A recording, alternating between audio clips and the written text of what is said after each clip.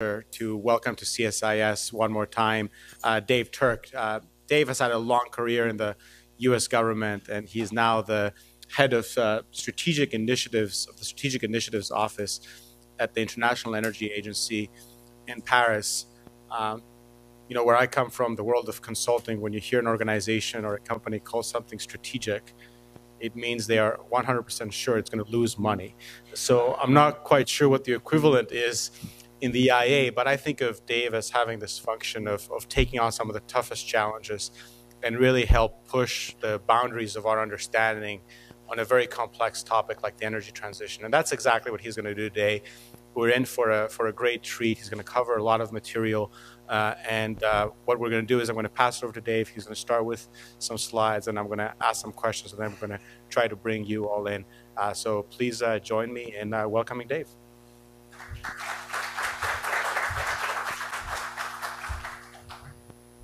Well, thank you very much, Nikos. Thanks to Ian and the rest of the CSIS team. It's terrific to come over here and be able to have a chance to really have a conversation. And I'll do a presentation here, but hopefully we can get to the Q&A and discussion part of this quite quickly. But thanks for everything, CSIS and Nikos. It's terrific to have you to do this panel with you today as well. So as you see from the title, we're going to cover a lot here. We've got not only the U.S. launch of two reports, one on nuclear and one on hydrogen, but I'm going to try to put those in a broader frame, an energy transitions frame. And so I'm actually going to start with some broader numbers on energy transitions, look at some sectors, technologies, what are the latest numbers, where do we need to go into the future, et cetera. One thing to also point out on the title is we purposefully use the plural word on transitions instead of transition. Big reason for that is there is not a single transition happening around the world. There's a variety of transitions happening. Even within a country, there's a variety of different transitions, different goals, different technologies being utilized. And so from the IEA side, being an all of technologies organization, we like to use that framing.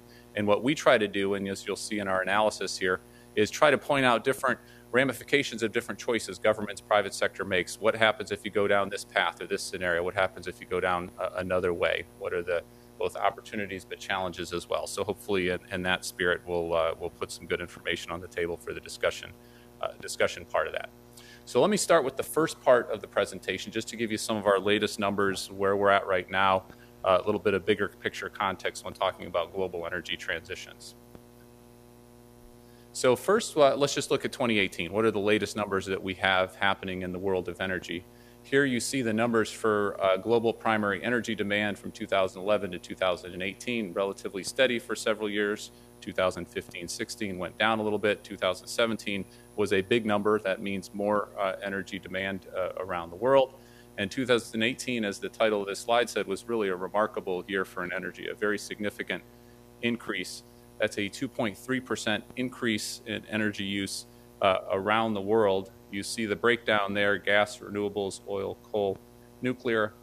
Gas is the biggest of those at 45%, a really quite significant increase in gas demand around the world.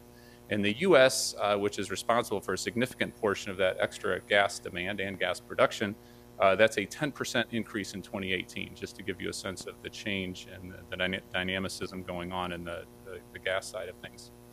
Of that 2.3% increase, a full 70% of that was just from 3 countries. So the U.S., China, and India was responsible for 70% of that increase in energy demand, just to break that down for you. If you look at electricity, the electricity increase was even higher. So if overall energy increased 2.3%, electricity was 4%. So electricity is growing faster. More things are being electrified. We'll see that, and we'll get a few slides in here on EVs and some other technologies that are also leading to that role. Another interesting number is on energy efficiency, energy intensity improvements. 2015 was a good year, about a 3% improvement. That is 3% more GDP per energy going into the system. We've actually seen that slide decrease over the next 2 years after that, 2016, 2017. The 2018 number was quite discouraging, actually, at 1.3% increase. We're still improving the efficiency of the world's energy use, but at a much slower rate than we were able to do just a few years ago, and a much lower rate, and I'll get into this a little bit more detail, than we need to if we want to achieve our Paris goals or some of our other goals that countries have set out. The red bar that you see there, around 3%, is what we need to average every year from an energy efficiency perspective for efficiency to do its part to get us to that Paris goal, to get us to those climate reductions at well below 2 scenarios. So efficiency improvements for a number of reasons, and happy to get into this if folks want to at the discussion portion of this session. Overall, on the emissions side, what we saw in 2014, 15, and 16 was a flattening of overall energy emissions coming from the energy, or CO2 emissions coming from the energy sector. Great news. We hope that that was a decoupling from GDP growth, which grew each of these years, that we were decoupling emissions growth from energy or from CO2 emissions. 2017, unfortunately, saw a significant increase of 1.6%. increase, and 2018 was an even larger increase in CO2 emissions coming from the energy sector, a 7% increase. Now that is a lot of emissions. That's roughly equal to, depending on how you count it, aviation around the world. So we added an additional aviation sector above and beyond what we already have in terms of global CO2 emissions coming from the energy. And this is energy writ large. This isn't just electricity, this is transport, this is industry. This is the full range of energy use. Now, not every country increased. Some countries had significant increases. Some countries and regions actually had decreases. One good news story here is the UK, which had another decrease, and they've actually gone down to the emissions profile of where they were at in 1888. So they've gone up in emissions, and then they've been able to decrease their emissions in pretty significant ways for a whole number of reasons recently. So let's take a little bit of a look ahead, if you will. We do scenario work at the IEA. These are not supposed to be forecasts. These are looking at a set of assumptions and where does that take us on a variety of metrics going forward. This is what we call our new policy scenario, which is basically taking into account all existing policies as well as new policies that we're confident are going to come into place in the near future. So this does include the nationally determined contributions from the Paris Agreement to give you a sense of what's included in that. What you see there is emissions continue to increase going to 2040. So under the status quo of ambition, it's another way to think of this scenario, you're going to see emissions continue to increase all the way to 2040. We're not peaking, we're not decreasing. To contrast this with what we call our sustainable development scenario, which is not only a well below 2-degree scenario, a Paris compliance scenario, it also has very steep reductions in air pollution, which is a big issue for many, many countries around the world, and also provides universal electricity access to the whole world by 2030. That is the green scenario there. So the delta between those two is where we're currently headed under existing ambition and where world governments have said we want to go. That's the sustainable development scenario. These are our wedges. Some of you, especially who've followed the IEA work for years, have seen this kind of analysis before. No surprise that efficiency and renewables are responsible or would be responsible under a low-cost optimization modeling scenario. That's what the sustainable development scenario. Efficiency and renewables are the two big areas of opportunity, but very importantly that there's a number of others, and we'll get to nuclear in depth with the launch of the U.S. launch of our nuclear report, but CCUS, fuel switching, other. Really to make the point, the challenge is enormous going from that blue line to that green line, and from the IEA perspective, very difficult to start taking options off the table. It makes it that much more difficult to actually get us to where we need to go. So this is an analysis we do every year. These are the very latest numbers coming from that analysis. This went just live about a month or so ago, called our Tracking Clean Energy Progress. And what we try to do is break down the energy sector into power, industry, transport, buildings, fuel supply, and then energy integration. It ends up being about 45 different sectors and technology across the energy spectrum. And we look at the progress that's been made in each of those sectors and technology, deployment rates, investment rates, R&D, price points, et cetera, and give them a color code. If it's green, it means that that sector or that technology is doing its share under our modeling assumptions to get us to that sustainable development scenario. If it's yellow, it means it's making some progress, not enough, some progress, and then red is the worst, so the typical traffic light scenario. What you see there, unfortunately, is not a whole lot of green. There's only 7 of the 45 categories that are green, that are doing their share. And I'll get to a few of these in a little bit more detail in a minute. We have 22 yellow and then 16 red. So this is meant to be a conversation starter. This isn't the IEA knows everything, and this is the definitive analysis. This is meant to be a conversation starter and a way of looking at a big picture of where we're at by technology, by sector. So let's just get into a little bit of the numbers behind some of these. These are the renewables numbers where we put our historic numbers, our forecast numbers, and our SDS, that's a sustainable development scenario, all in one place to show the current trajectory, where it's likely to go in the next few years, and then where it needs to go. You see the breakdown there, hydropower, of course, being the biggest historically, but then onshore wind, the yellow, coming strong for many years, and then solar PV really coming strong in the last few years, increasing even further. Now, what's interesting about this, and you can see this visually, is renewables as a whole is not on track to do its share, to do that wedge, if you remember from that previous chart, to do its share going forward.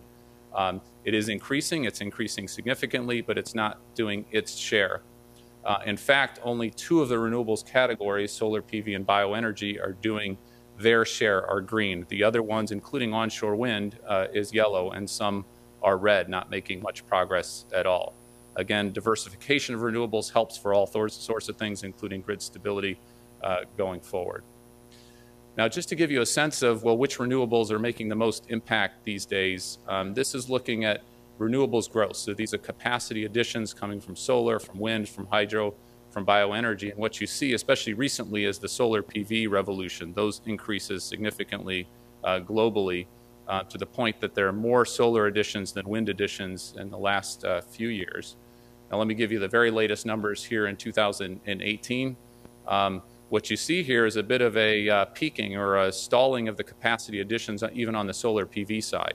So the revolution in renewables has not been won. There's a lot more work that needs to be done, a lot more policy, a lot more market structures, et cetera, that needs to look at that going forward. CCUS, this is CCUS and power. We break CCUS from CCUS and power and industry. What you see here is one of the more challenging areas where we're not seeing a whole lot of progress. So you can see the line there at the very bottom, very difficult to see. That's the light blue current developments. Some CCUS projects, only 2 large-scale CCUS projects, and these are power projects. There's more in industry, but these are power projects. And under our low-cost modeling assumptions, CCUS needs to do a lot of work. By 2030, you see the number in front of you, and 2040, even more. So CCUS is one of those categories that's red, not making the kind of progress we need to see it going forward. Now, there are bright spots in CCUS.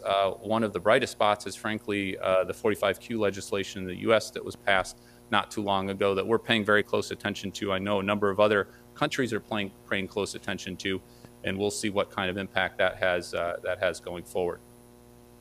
Electric vehicles is green. That's had some significant progress. Those 2 million new electric vehicles coming into the market.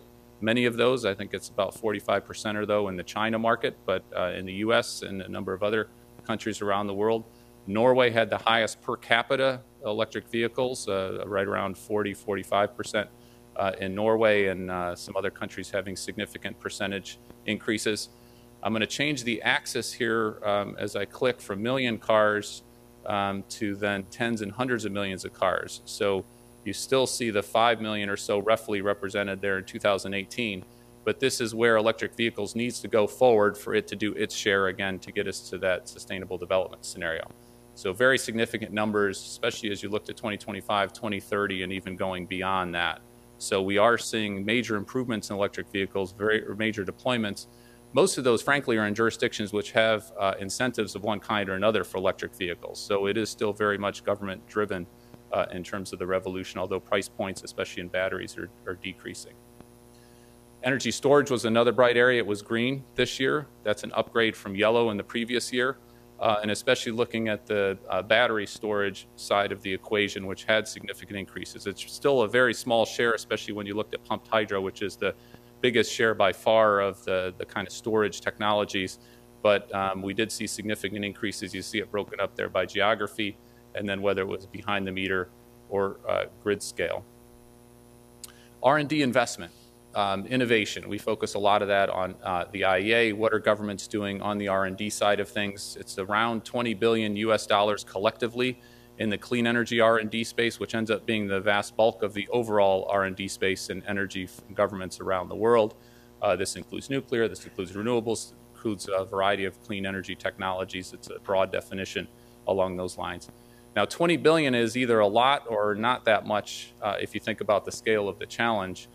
20 billion is about the same that one of the largest ICT companies spends on R&D just within its own company on a yearly basis. So one company versus all the governments around the world on energy, clean energy efforts going forward. We saw an increase in 2017 of about 7%, increase in 2018 of another 5%. And so we are seeing some improvements, some increases. You see the breakdown there. No surprise, of course, the U.S. being the largest and most innovative, especially if you look at our 17 national labs in the U.S. and all the R&D work going on there. Europe, Japan, China increasing significantly over the last several years. That's the red towards the top of those bars. We also track private sector capital going into clean energy innovation. This is just a slice of that. This is the venture capital side of things. And what's quite striking here is we have seen some significant increases over the last several years. 2018 was a particularly big year for VC investment in clean energy. And you see the vast bulk of that is that light blue, the transport. So the transport side is really seeing the VC activity. We're seeing some other areas see parts of that, but it's really transport dominated. So one last slide, big picture, and this is just to give you a sense of the changing nature of energy demand around the world. This is the snapshot from 2000. I'm going to turn on the animation here, and you can see the red China bar increasing significantly over a relatively short amount of time. You also see the India numbers significantly increasing, and even Southeast Asia and Africa.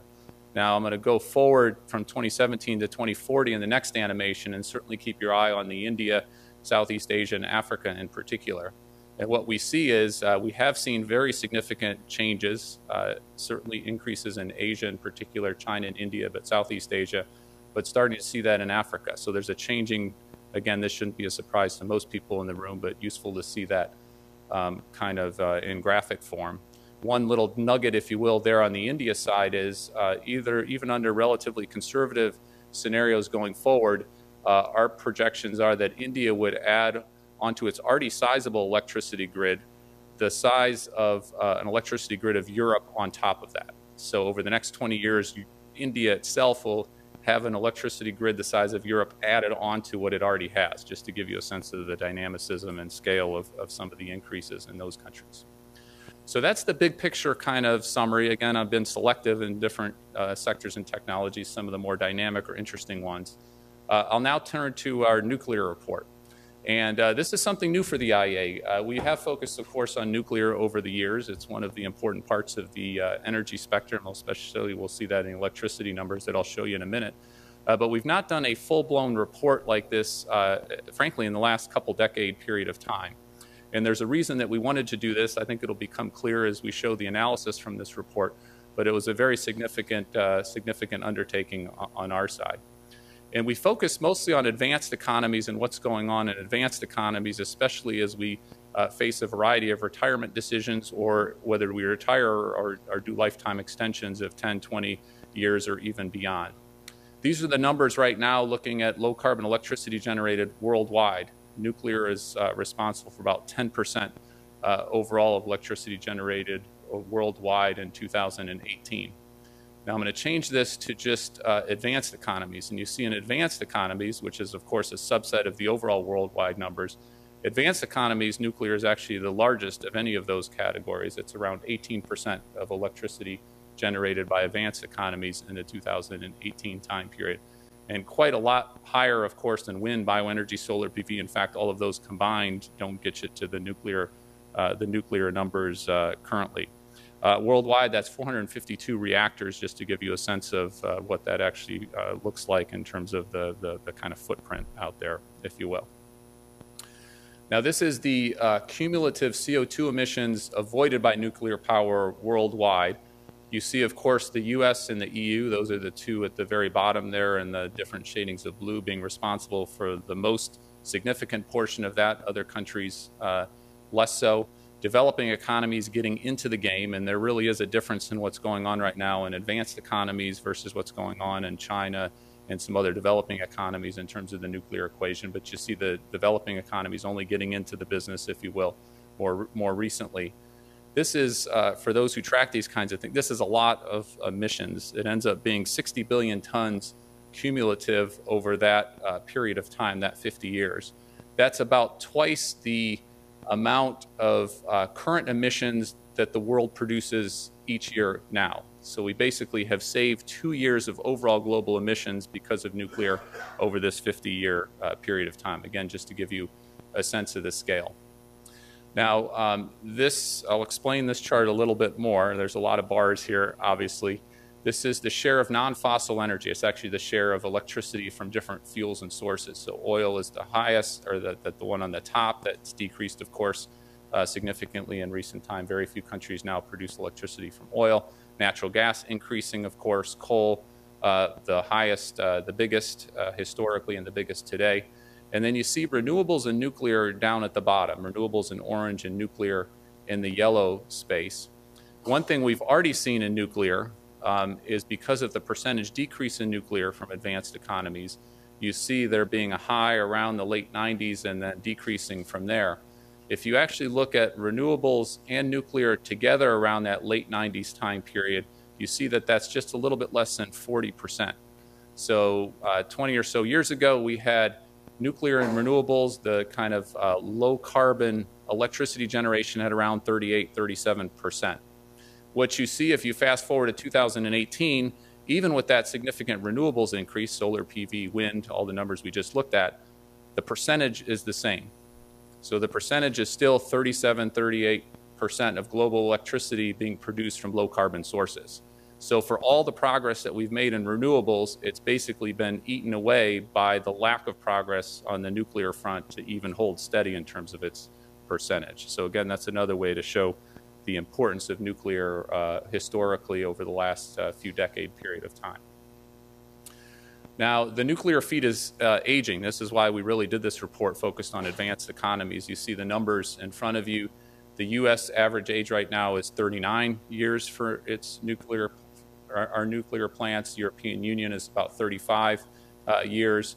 You see Japan, India, China. You see that China is about 9 years. So it's quite a new nuclear fleet along those lines. And what we did is, because we're already starting to see some of these trends, early retirements, that is not doing the lifetime extensions of these nuclear plants beyond their 40-year original lifetime planned. There are a lot of lifetime extensions having happened in the U.S. and other countries, but it's not a foregone conclusion. It's an active debate going on in a variety of countries, advanced economies around the world. What we did is, let's do a scenario looking at what happens if countries in the advanced economies don't make the decision to do those lifetime extensions. They just run out their nuclear fleets for whatever years they originally planned for, and then there's no lifetime extensions and no additional nuclear coming on in advanced economies. And this is what you see. You see a huge decrease over the not too distant future. So that's a quarter reduction in the amount of nuclear capacity that we would have in 2025 and a full 2/3 reduction by 2040. Again, this is just not extending those lifetimes as they come up for the for their extension decisions along those lines. Here's what it looks like broken up. The U.S. is the lighter blue category. The European Union is the darker, and so you see it even being a more stark decrease on the European side. The U.S. numbers go from about 20% of current electricity production being nuclear in the U.S.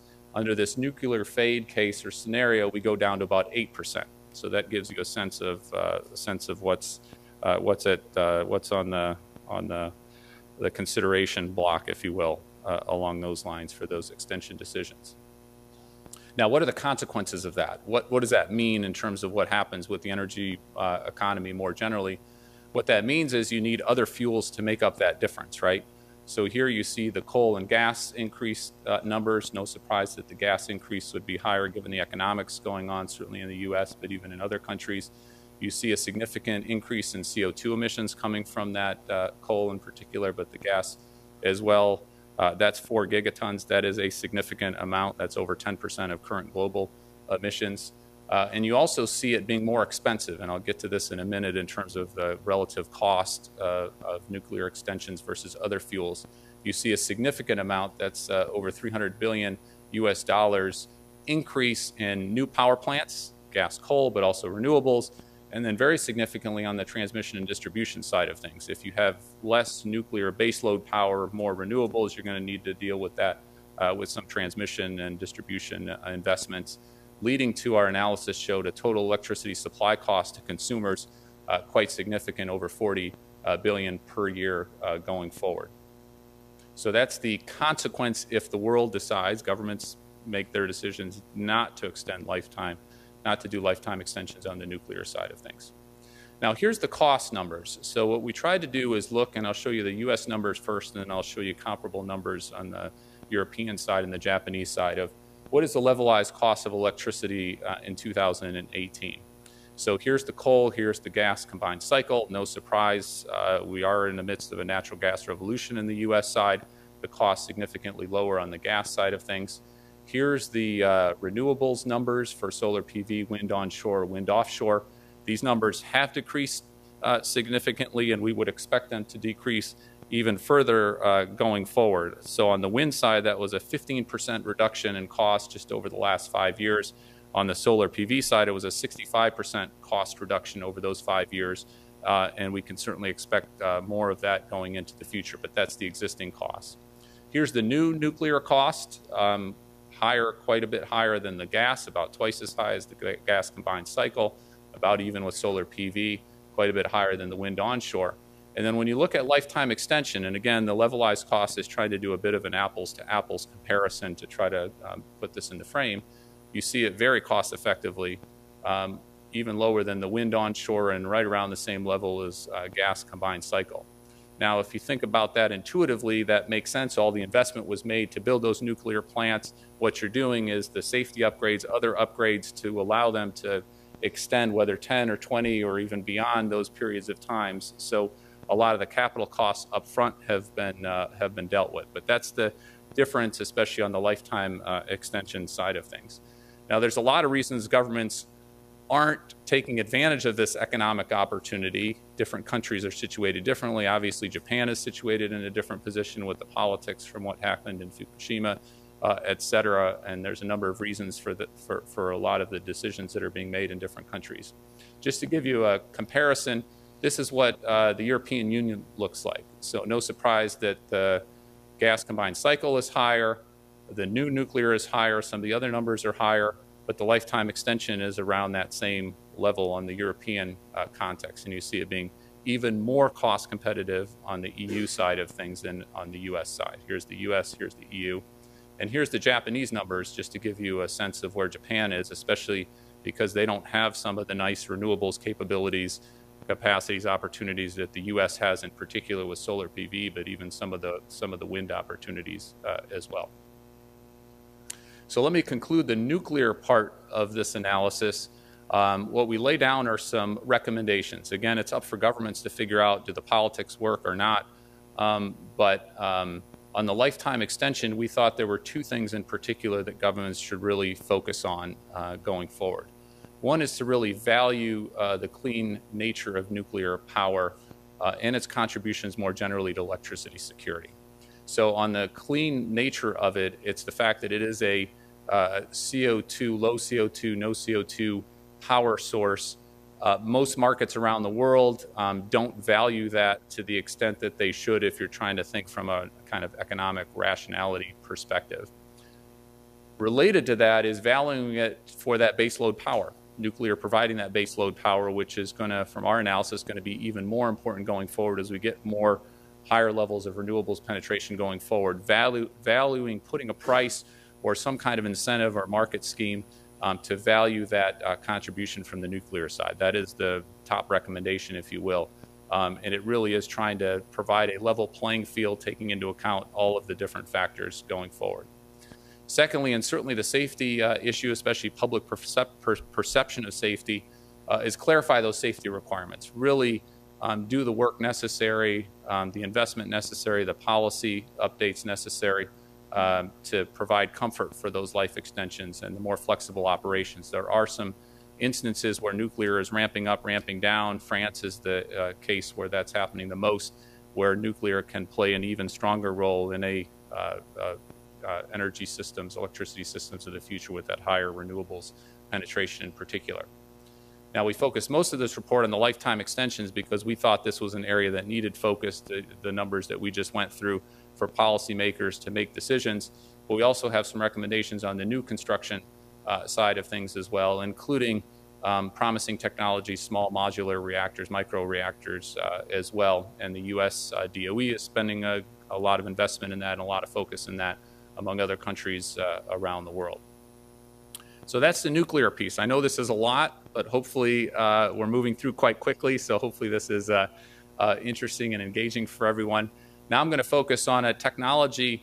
The quip about hydrogen sometimes is it's always the technology of the future. And what we saw is a lot of interest from a variety of countries, a wide variety, a much wider variety of countries and companies around the world in hydrogen right now. And so we did our most extensive analysis of hydrogen effort, literally dozens and dozens of analysts across the agency looking at hydrogen. Where are we at now? Where are the numbers? And where could we be going into the future? And again, trying to provide some recommendations of ways ahead, very common sense, real world recommendations.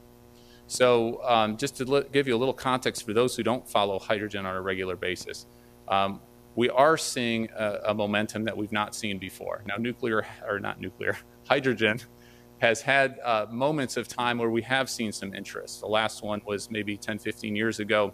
The Bush administration, the George W. Bush administration, during that time period had an interest in hydrogen. There was another cycle of interest before that as well. So we've seen these cycles of interest, but what we're seeing now is that being not just a few countries and a few sectors and a few companies, but a much broader interest for a whole variety of reasons, not only from a decarbonization perspective, but energy diversification and security, et cetera. And we tried to boil down into, well, why is that momentum? Why is that focus happening right now? And we thought there were three primary reasons for it right now.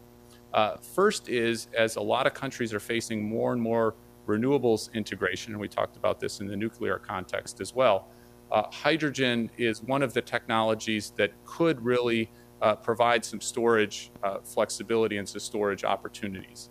Now, we talked about the battery storage increasing, doubling over recent years. We are seeing battery storage, but right now, unless the technology changes, that is shorter duration storage. Hydrogen, because it's liquid, it's molecules being stored, offers not only hourly, daily, or even seasonal storage opportunities. And if you think about the seasonal differences in solar PV and wind, that could be a very attractive way, again, as a part of the low carbon future going forward. And a number of countries are looking at it for that potential.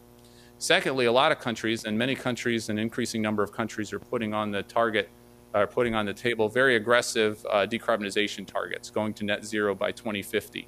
Denmark just upgraded its number from 40% to a 70% decrease in its CO2 emission profiles by 2030. So a number of governments over the next several decades are looking to go to net zero, decarbonize even difficult to abate sectors. So this is steel, chemicals, trucks, especially the heavy duty or long haul, ships and planes.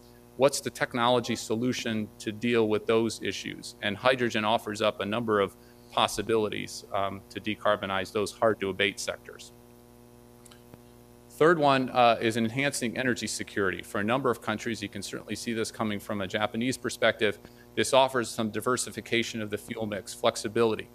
And hydrogen is a very versatile medium. It's not only hydrogen, it can be ammonium, it can be stored in a variety of different chemical compositions with all sorts of opportunities going forward. So the versatility is one of its attractive natures, especially as we look to the energy transitions, energy markets of the future.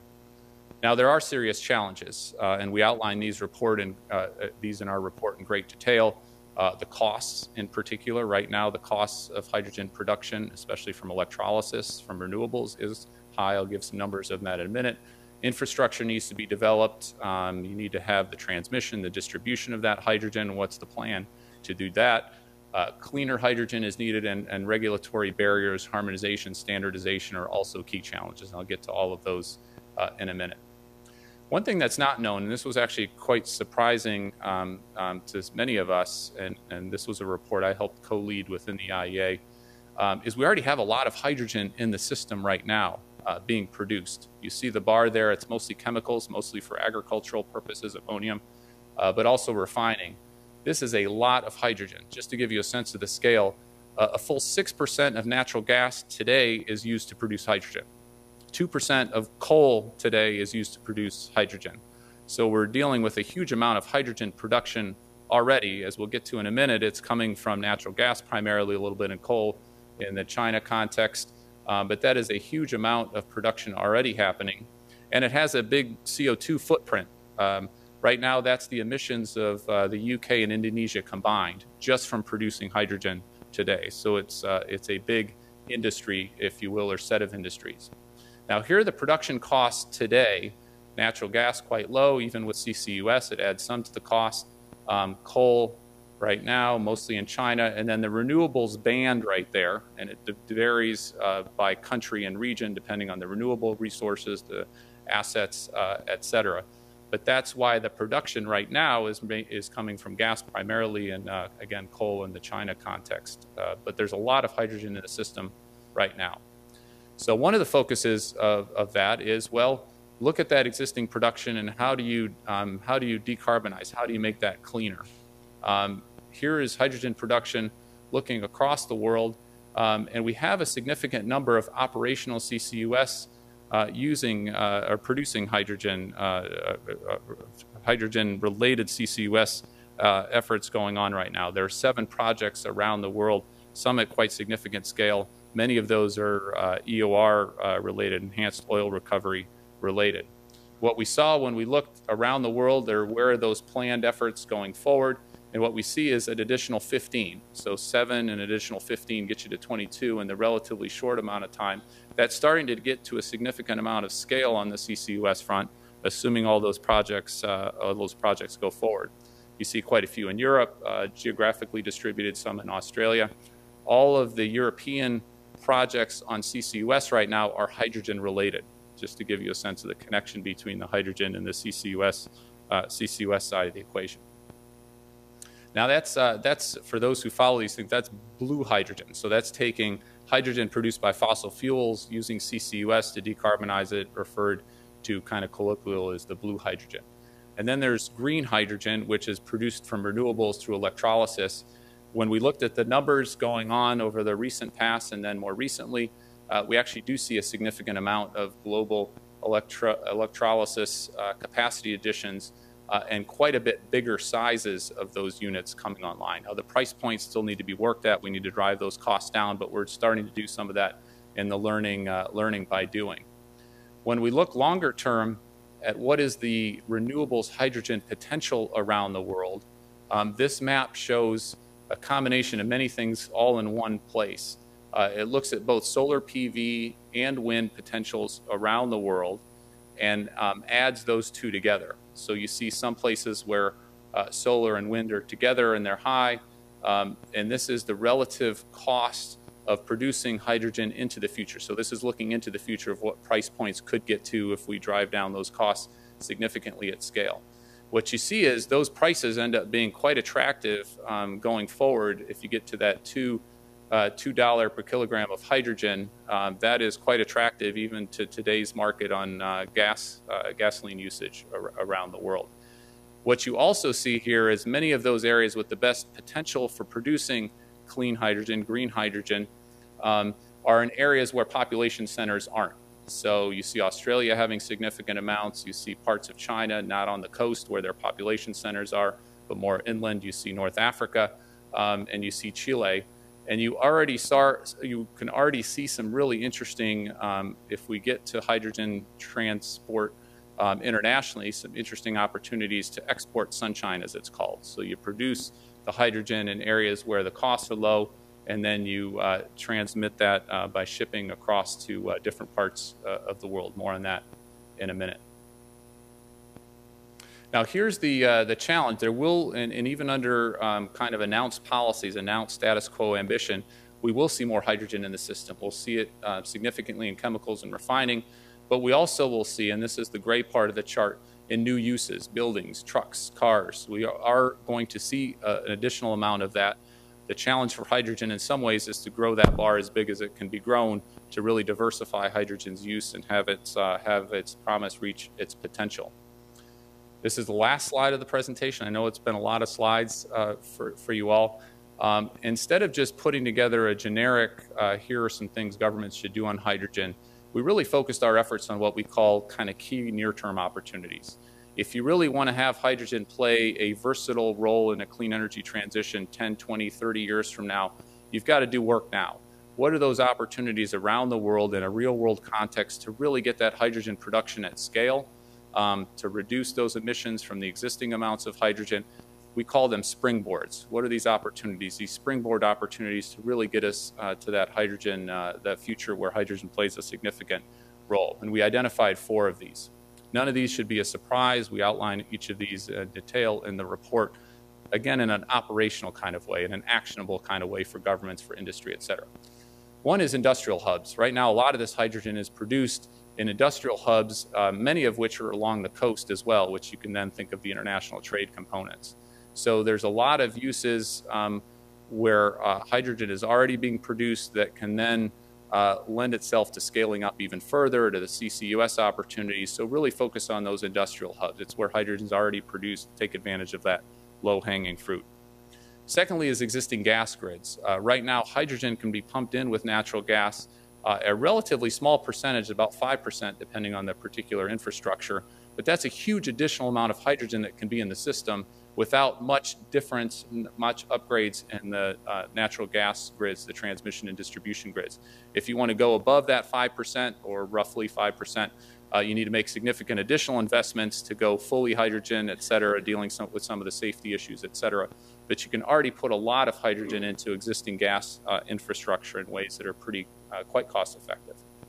Third is mobility, and mobility is an area where hydrogen gets its most focus, if you will, the fuel cell vehicles side of things. What we try to outline in the report is to think smart on your mobility side of things. Take advantage of, again, those lower cost opportunities. So on the transport side, it's fleets, government fleets, where you can refuel all your vehicles in one place so you don't have to build that infrastructure more generally for refueling, which can be quite extensive. Freight, focus on that long distance transport option. Electric vehicles are really, battery storage is really capturing that EV market. We've seen the numbers previously on that end. But batteries technology right now doesn't solve that longer distance, and especially the freight, the truck transport as well. And then the others is corridors. Really focus your infrastructure, your refueling, your hydrogen refueling stations on those key corridors. You don't need to build them everywhere, build those corridors. And again, the more you get those cost reductions and the more you get those refueling stations, the infrastructure out there, the cost reductions will take place. And so it's a strategy for that investment. And then the fourth key opportunity is focused on international trade. If you don't already start thinking about international trade opportunities, doing the work just like what was done in LNG decades ago, you're not going to get to that potential going forward. We already start seeing that with Japan and with Australia and New Zealand. You're starting to have other areas of the world start thinking about those opportunities as well.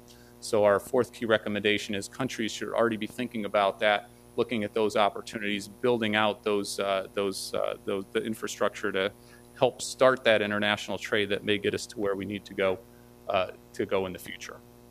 So that's it for the presentation. I know that was a lot, 2 launches and a bunch of other recent analysis that was out there, but the more I work at the IEA and work in the energy space, everything's interconnected. So I think it's actually useful to think about how the hydrogen piece fits with the nuclear piece, fits with all these other technology happenings out there. It is an interdependent energy world, energy markets, and governments need to be making decisions, private sector companies need to be making decisions with that full context in mind. So hopefully the presentation was helpful on that account.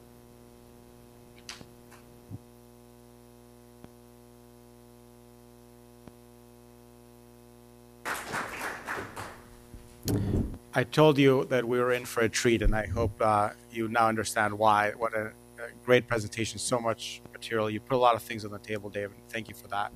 I wanted to sort of go back to the clean energy track at the beginning. It seems so long ago that we started talking about that.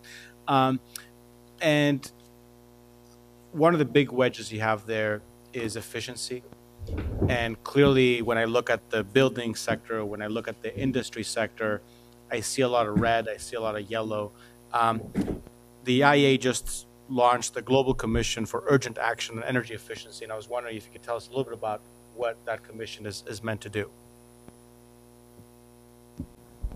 Now, thanks, Nico. So let me just scroll back just so we have it on the screen so everybody can, I know there was a lot of slides. I'm sure you've memorized all the slides. We'll have a quiz after the session here. Let me put this one back on in terms of the efficiency improvements or lack thereof we've seen recently.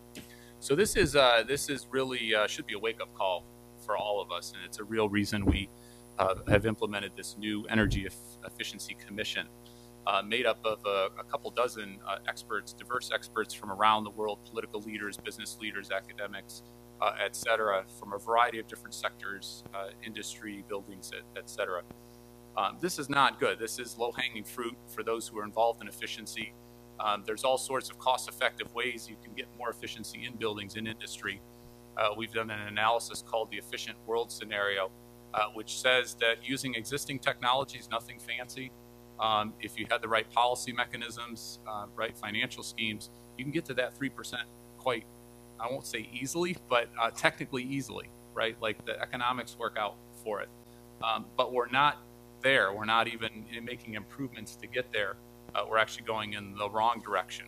And so our hope was, let's have a commission, let's have a group of experts, diverse experts, take a look at this issue, raise the profile on it, which is one of the big challenges on energy efficiency. Everybody says we should do it, but it doesn't get the same attention a lot of times as other things that are more technically interesting or whatnot.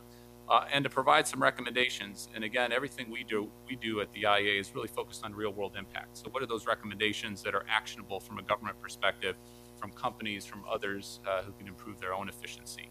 But it's a real focus of ours, and I think this graph shows why it should be. This is opportunities, not just from reducing emissions, but saving money, providing more GDP output per the amount of energy we put into it. And these are very troubling trends.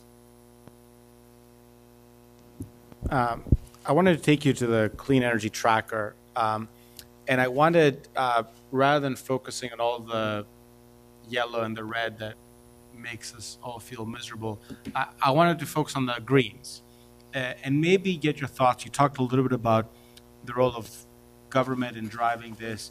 Why are these green dots green? And if I wanted to sort of copy what we've learned from how to make them green, what would you say? So it's an area we've spent a good bit of time on focusing, and frankly, I think more analysis should be done on this, right? Why are certain sectors and technologies having the cost reductions, having the deployment? What's replicable that could be then brought to the other yellow and red categories, and what's not replicable?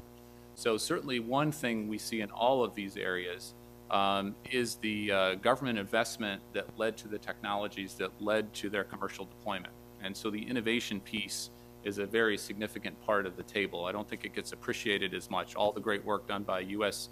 DOE national labs, by other DOE colleagues in the Forrestal building, by all the other academics, researchers around the world, doing some of the materials research, doing some of that earlier stage research that then allows the opportunity for some of these technologies to come along. And so certainly you could trace that, whether it's the solar PV side or the battery storage, other kinds of areas as well.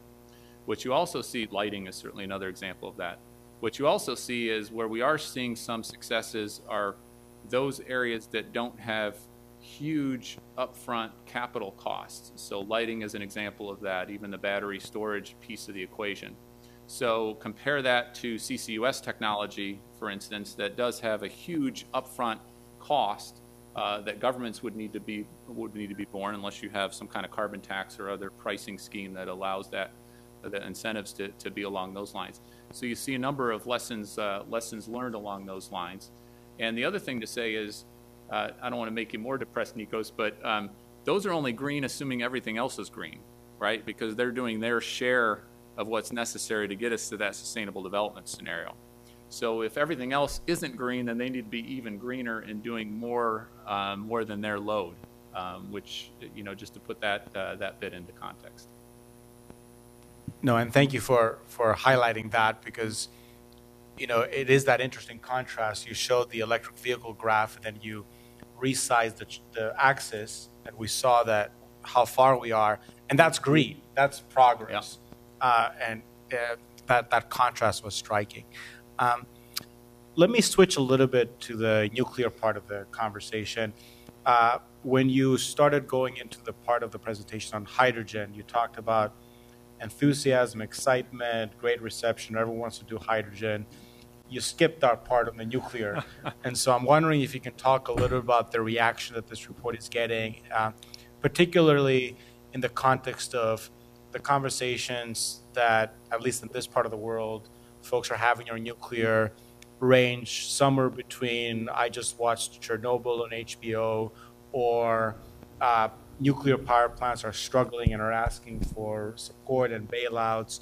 So walk us through a little bit the reaction that you're getting from the various people that you're talking to about this report. Well, it's exactly why we did the report at this particular moment in time, after not really focusing, at least in depth, analytically on nuclear for a couple decades at the IEA, is because we didn't think people were being presented with this kind of information, especially on the lifetime extension part of the equation. Now, it's up for each government to figure out through the political leadership what they want to do or not do based on their own political circumstances.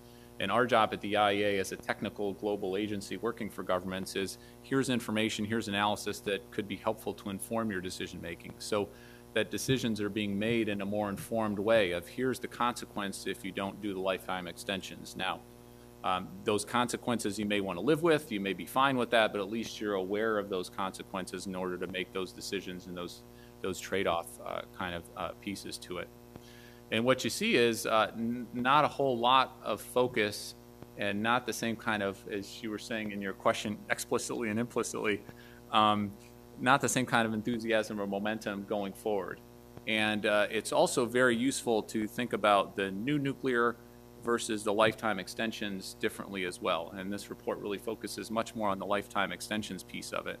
So if the challenges are X, Y, and Z on the new nuclear, here's what the challenges and opportunities are in the lifetime. And as you remember from that cost graph, it's quite a bit different, even more so in other countries and regions around the world, but in the U.S. in significant amounts of ways as well. So the whole point of doing this report, again, was put information analysis out there for decision makers to take it going forward. And if they go down one path or another, then there are consequences to that, and they should at least be informed by that, and there should be a good public discussion, public debate about what path each country wants to go down. But that's exactly why, in some ways, we did the report on hydrogen, because it was receiving so much attention and momentum, and we wanted to cut through the hype and really give some real numbers on that. We did the opposite in some ways on the nuclear. It wasn't getting as much attention as we thought. Decisions, very important decisions that represent a significant amount of the current, 18% of current electricity generation in the advanced economies by nuclear. That's a big, big percentage. It wasn't getting as much attention, and so you do a report to bring some attention to the issue.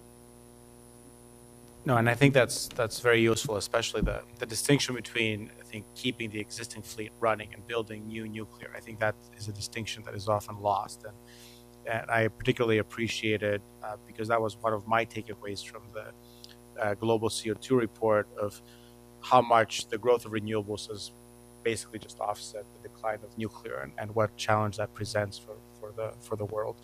So I appreciate that. Let me switch a little bit on hydrogen, and I wanted to ask sort of two questions on the cost of hydrogen. that I wanted to hear your thoughts on. One is you showed that incredible chart with where the cost of hydrogen could get to. And you alluded to sort of $2 per kilogram being kind of like a good number. But I was wondering if you could expand a little bit more on that. How do we think about the competitiveness of hydrogen, not just in terms of its own cost curve, but where it needs energy? And the second part of the question is actually on that chart, if you go back one, that the renewables piece. And when I think of this is, one is the cost of renewables, and the second one is sort of the cost of using renewables to create hydrogen. So I was wondering if you could walk us through a little bit the cost curve on that. How much of that overall reduction at the end of the day is going to be because renewable gets cheaper, and how much of the reduction is going to be because we learn how to make hydrogen in a more cost-effective way? So in some ways, the real opportunity of hydrogen is also its biggest disadvantage, and that the biggest opportunity for hydrogen, it's very flexible, right? It's a liquid storage medium, if you want to kind of think of it that way, that has a bunch of different chemical pathways, different ways to produce it, different ways it can be useful in transport and buildings and power generation, and all sorts of other kind of applications for it. Now, I say its biggest advantage, versatility is usually a good thing, but the challenge is if you want to have it available for those variety of sources, you need to build out the infrastructure. You need to think through, okay, what are the ways you build out whether it's through pipelines or some other mode of transport. So that's a very daunting equation for those who've been involved in building out the electricity infrastructure or the natural gas infrastructure. Those are huge investments with all sorts of decision-making needing to be done well in advance. And so it's both versatilities, it's both its biggest opportunity, but also its biggest challenge in those ways. In terms of the costs, I mean, just looking at the chart there behind us, or those to the side there. So two ways to get to the clean hydrogen, of course, speaking simply. One is with CCUS, and you see relatively attractive cost opportunities there from the natural gas without CCUS to the CCUS, again, the blue hydrogen opportunity space. And given the amount of existing, as we talked about, 6% of overall natural gas going into hydrogen production, CCUS represents in the near term a huge opportunity to green up that hydrogen and to use that as a springboard going forward. So that's part of the cost equation, especially in the near term. If you look out additionally going forward, you have to move that renewables bar to something much more cost effective through a variety of means. Now, this is where it's, I think, intriguing to think about where governments are, especially those governments who've made net zero commitments in the relatively short term and dealing with those hard to decarbonize sectors. What's the plan to get there, right? What are the technologies to get there? Do you just rely on some silver bullet to deal with steel or to deal with airplane emission or airplane fuels, et cetera? Or do you think about how these different chemical pathways and how the hydrogen equation can be part of that going forward? So in some ways, you've got to make the investments to get you to a point where you drive those costs down and get some of those versatility opportunities going forward. That's a very daunting proposition, especially when more and more of the investment these days in energy is looking for near-term gains, right? Instead of building infrastructure that goes on for decades, everybody wants, well, what's the near-term investment that's going to provide the benefit right away in a very cost-effective way? So hydrogen has its challenges along those lines. During the course of writing this report, I went back on hydrogen to sort of being, well, it is hyped, or no, this really does have a potential. And I'm still a little bit of two minds on that. I think it really will be for governments to determine, large part through their investments in schemes, et cetera. And that's where what we thought the primary recommendations coming out, including to reduce those costs, were these near-term opportunities, right? Look at the real world, where the hydrogen currently is produced. What are those lower-hanging fruit opportunities? The more you take advantage of that, you drive those other costs down even further. And then you allow the opportunity for hydrogen to be a tool in your tool belt 10 years, 20 years from now in a way that it's not currently. So in some ways, it's a hedging strategy, or it's a strategy to again, diversify given hydrogen's flexibility. But the cost piece, there's a reason we included that as the first challenge among those other challenges on that equation. And, we'll see where we're at 5-10 years from now, but it definitely, the momentum and the interest from a diversity, I think the diversity piece is key. Diversity of countries, diversity of companies, different ways they're thinking about it, different fuel sources, different uses of that hydrogen is different from our analysis than it's been previously. Whether that gets us to where hydrogen proponents want us to go or not will be seen. So if I think about your cost on the sort of next page, and I think about sort of the quote unquote fuel switching point, on the map there, yeah. I mean, is below 1.6, that's a place where you can see hydrogen really grabbing market share. Help us understand kind of like not the demand potential, but the fuel switching potential. And you talked about $2, but maybe build up a little bit on that.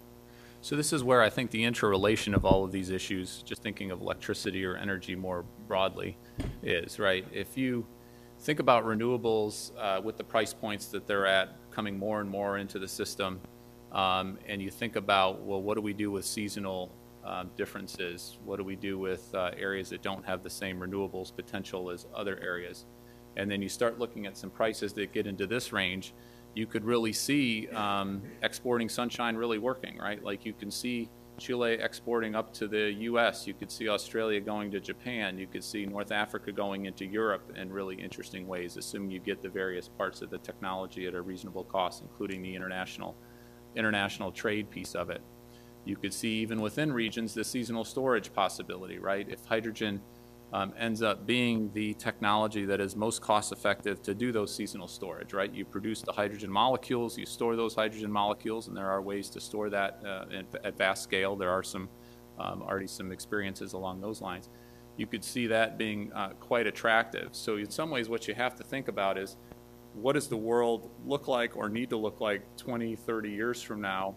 And then how do you figure out what's going to potentially be most cost effective there?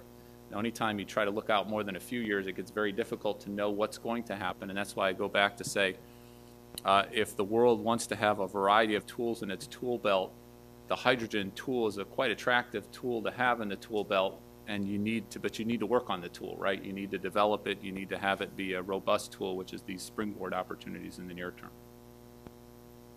Excellent, thank you. We'll come to you for questions. 3 basic rules: 1, wait for the mic; 2, introduce yourself; and 3, question in the form of a question. Let's start right here in the front.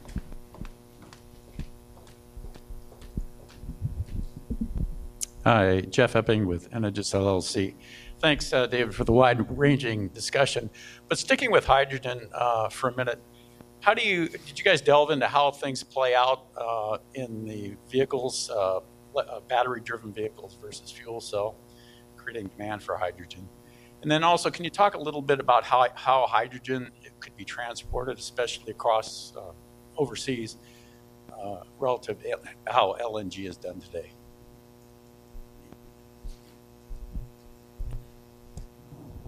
Thanks. So we do an extensive breakdown of the costs, the price points, looking at battery, fuel cell technologies, et cetera. It's ended up being a 199-page report. Our executive director, when he started this project about 8 months ago, called a colleague of mine, Timur Gul, and I together, we were leading this effort. He said, let's try to do a report of something like 60 to 100 pages. I don't know if we're overachievers or what, but we ended up doing a 199-page report, and actually the longest section ended up being on the transport side of things. And so there's some really good in-depth analysis along those lines. I think when most people think hydrogen, they think fuel cell vehicles, which is only one part of the application, even in transport, for hydrogen going forward. Certainly, as you look at the technologies where they are now and where they're going forward, you see some complementarities in terms of what battery storage or EVs can do versus fuel cell vehicles. One is the range, right? Electric vehicles with battery storage being a little bit better on the shorter range side of things, whereas fuel cells, the economics, the other reasons hydrogen might be attractive in that context. That's one dynamic. The other dynamic is more the heavy-duty shipping, but also heavy-duty freight as well, where, again, electrification right now is more challenging in that area. It's not to say that we won't find technical solutions. You could have, like with trains, the electricity line going overhead, and there's some thoughts of doing that along corridors. But for dealing with that heavy-duty freight transport, hydrogen offers up some really attractive opportunities, buses, other kinds of vehicles along those lines. So we didn't make a definitive, this part of the equation should be done, EVs, this part of the equation should be done, fuel cells. Obviously, the market will play that out. Different countries will have different reasons for going down different paths.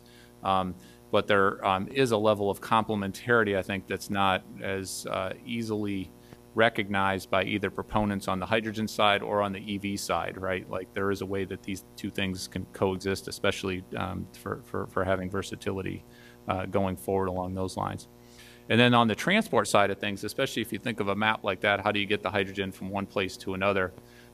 We have a whole chapter devoted to the transmission and distribution of hydrogen. And so there's the long distance transport piece, whether to be done by pipeline or ships like LNG. There's a variety of different ways you could do that technologically speaking, whether in ammonium form, whether in hydrogen form, et cetera. And we go into all of that in the report in quite detail. So both the long distance transport side of things, and then very importantly, the distribution side of things as well, depending again how it's used. Do you do that by pipeline? That's expensive, depending on how many pipelines, what you do. Can you use refurbished existing pipelines? Or you do it by mobile, at least to start, you do it by trucks or whatnot to get it to refueling stations if you're talking on the transport side of things.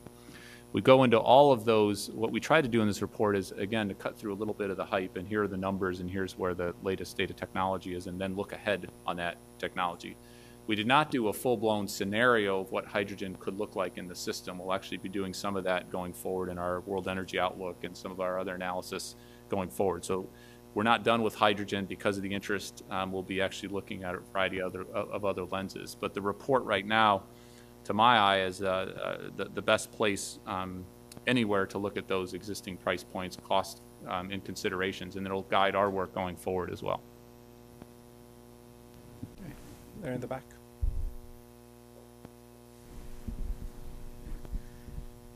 Hello. I'm a little ignorant about nuclear power. Could you please tell us something about what lifetime extension means? Because it seems, just from an observer, general observer, that there are some problems with some of the technologies, and there are some problems with some of the siting, seismically with some of the plants and so forth. So what would that involve in various different ways?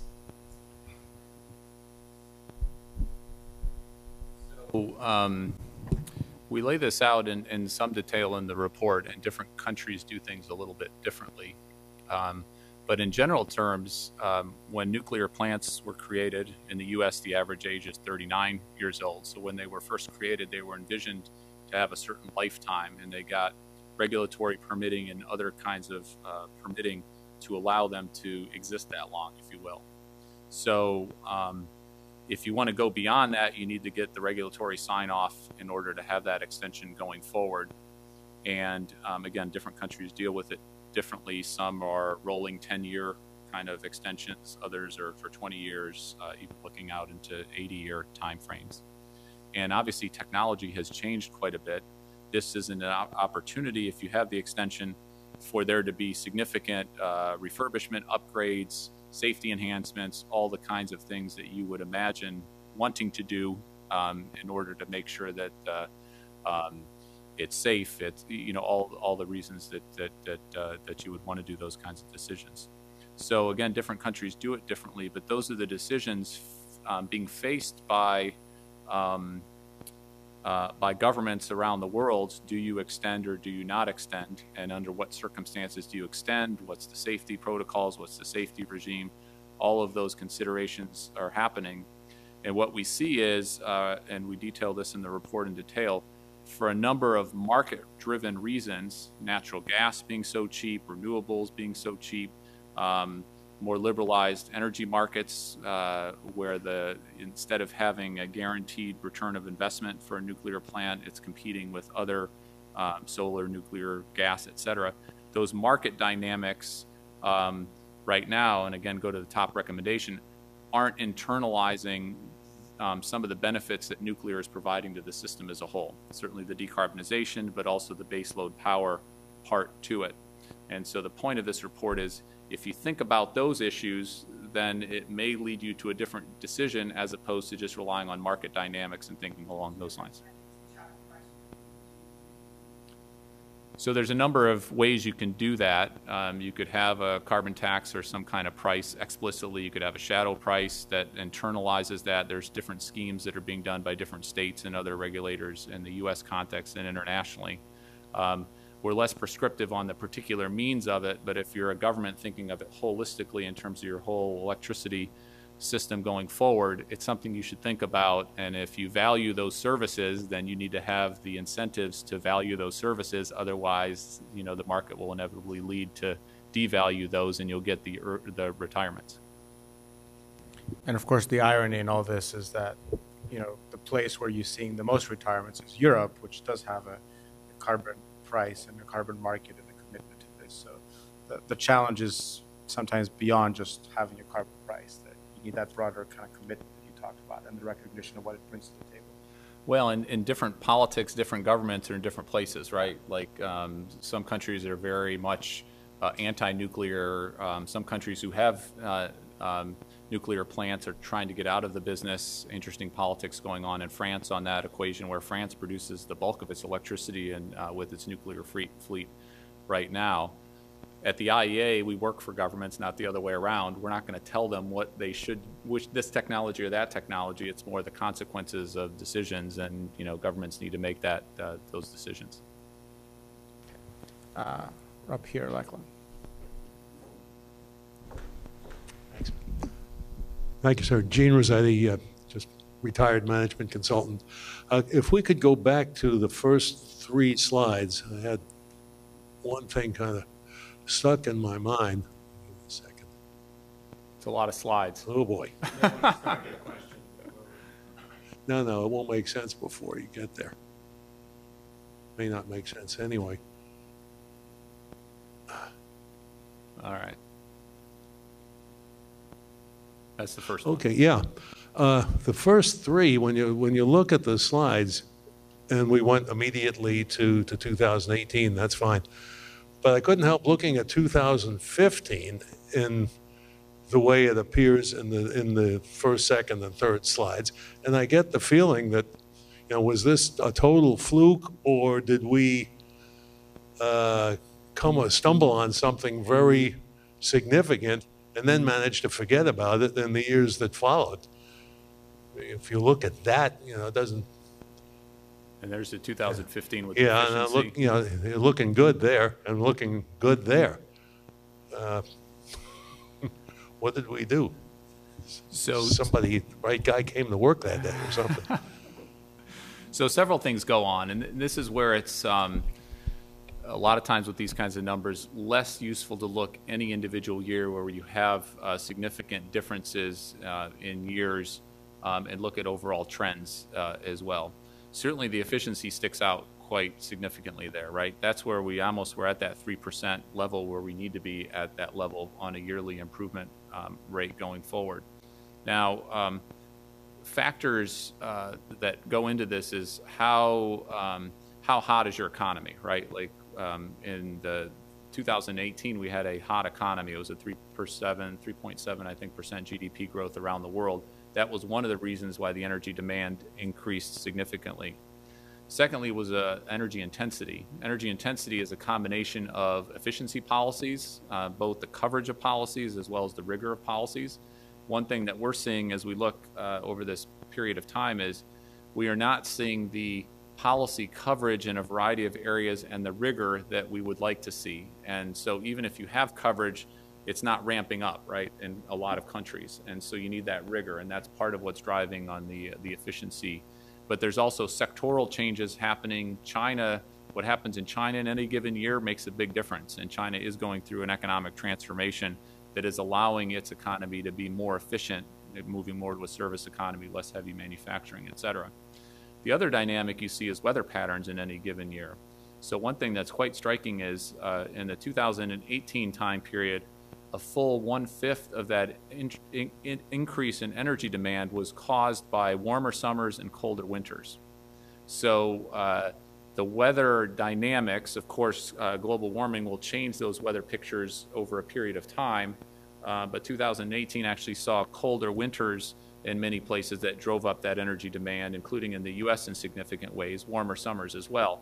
Part of that's an unhelpful feedback cycle, right? As you have more global warming, you need to have more energy to power those air conditioners in a variety of areas along those lines. So there's a bit of noise in all of these kinds of pieces to it that don't lend itself to looking in any one year in particular. And that's where, if you were excited by those numbers that you saw in this time period, 2014, 15, 16, we're decoupling, we've peaked, we're going down. 2017, 2018 should say we got a lot more work that we need to do, and the trend is more in the middle of both of those in some ways.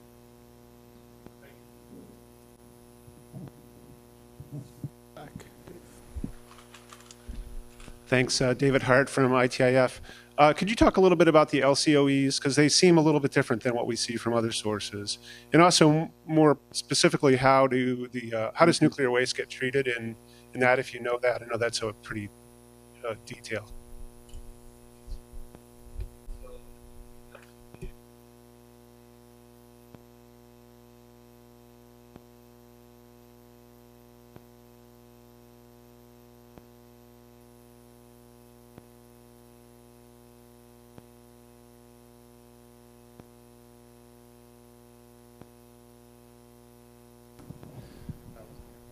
Perfect. So we'll get to the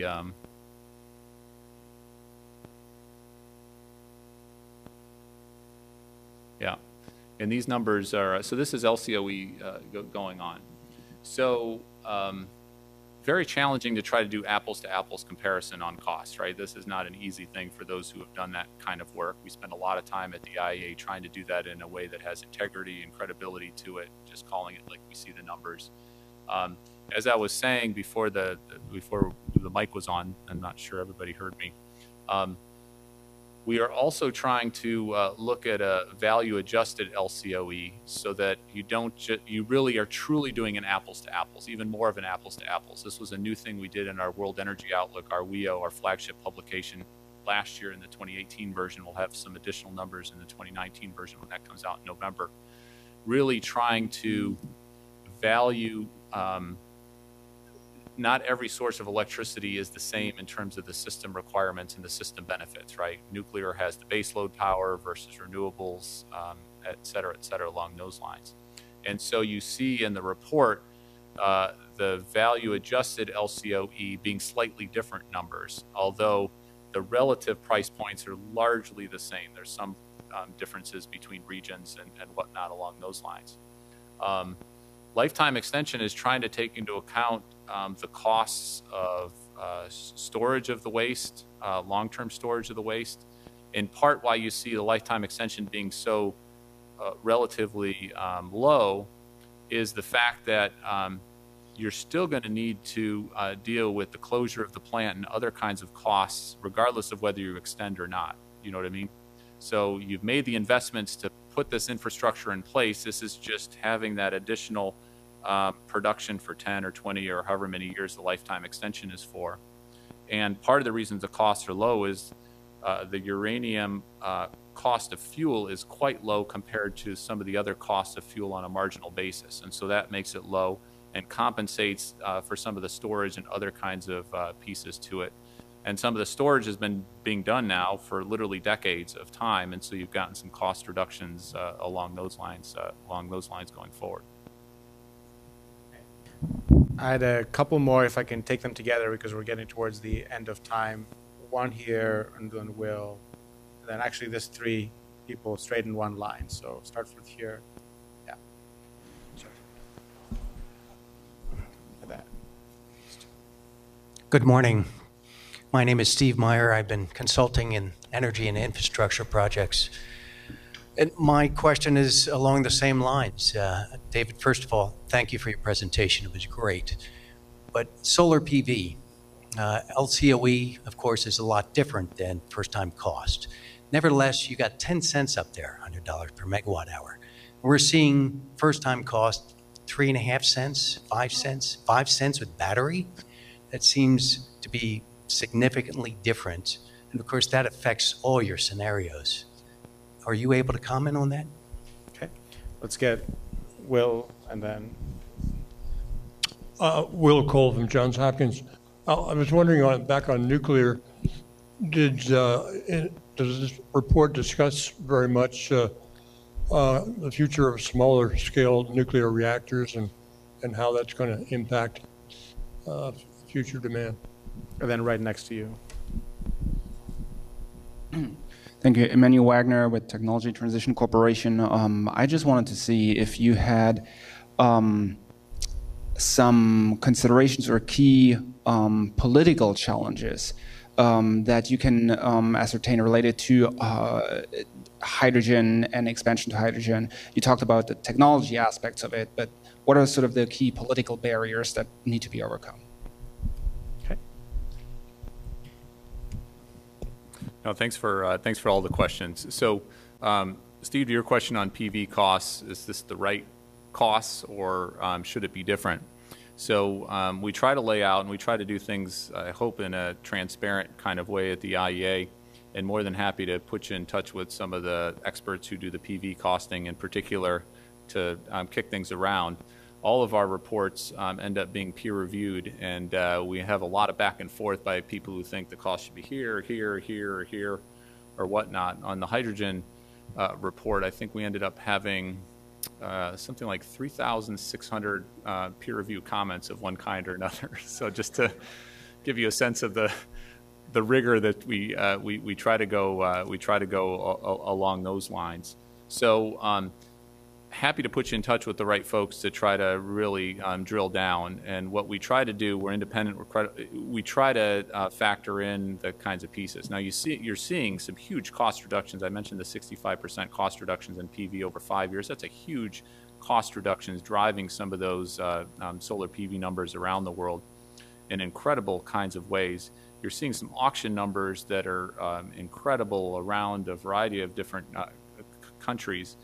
Some of those have different schemes associated with them that when you translate into an LCOE kind of apples to apples comparison gets shifted around a little bit, just the way the kinds of deals are structured or whatnot along those lines. But happy if it's useful to put you in touch with the right folks on that. Will, to your question on SMREs, we do highlight this in the report. The report is mostly focused on the lifetime extension issue because that was what we thought most useful to flag for policymakers who are making decisions literally now about whether we're going to go down that steep ramp in that nuclear fade case versus other cases. Most of the excitement and interest in new nuclear build, especially in advanced economies, there is some new nuclear being built in China, for instance, and some other countries in the emerging world who just have that insatiable appetite for new capacity on the electricity side, is really on the SMREs or even micro reactors of even smaller kind. We outline, we have a nice chart in the report outlining the different technologies around the world, the different companies, what stage they're at, whether they're in more the R&D stage or whether they're at the point where they're trying to, like NuScale in the US, trying to get the permitting and regulatory sign-off to go forward. Especially in advanced economies, the market dynamics of the SMRs, especially if you can drive down costs, right? That's the whole goal there, is to try to drive down costs. They're small, they're modular, you can add on to them. You don't need to make a huge single decision that you're going to live with for 40 years in a very uncertain energy environment. You can do it in the small kind of modular way. A lot of those new technologies have some enhanced safety features, the passive safety features that can alleviate some of the concerns on a Fukushima type situation. So they have some safety pieces built in. And there's a variety of different technologies being worked on in those ways. So we didn't focus on it extensively to say, yes, this is the technology that's going to succeed or this isn't, and that's not what we do more generally. Very difficult to compare different technologies. But there is a wide variety of interest in this issue from the government and from private sector as well. And so there's a lot of excitement, a lot of enthusiasm on that part of the nuclear, I think, equation going forward. Again, we'll have to see what wins out in the end. And on the questions on hydrogen, beyond the barriers technologically or cost points, there are some significant political considerations, one of which, again, is safety, which is a big thing on the nuclear side as well. So hydrogen is more flammable. It is more challenging to deal with. When I mentioned using existing pipelines to put 5% blend of hydrogen in with natural gas, one of the reasons you can only do 5% is you need to have some safety enhancements if you go above a certain level, given the different nature of the molecules versus natural gas kind of piece of it. And ammonium is a challenging substance to work with in a number of instances. So if that's your storage medium, you'll need to deal with some of those safety considerations. So that's one of the issues. Again, like with nuclear, if you're a government and you want to have the social license to do some of these technologies, or a company, you got to deal with those issues head on in a transparent way. And we outlined some of those both on the hydrogen side and the nuclear side that needs to be focused on and overcome. Well, Dave, thank you so much for this. I learned a tremendous amount, and I think the main takeaway that I got from this is go read the reports. There's a lot of very good material, and the IAEA obviously always, as I said in the beginning, pushes the boundaries of our understanding of these topics. So thank you for coming here today to share your work in these important areas, and we look forward to the next time you're here. Thanks, Igor.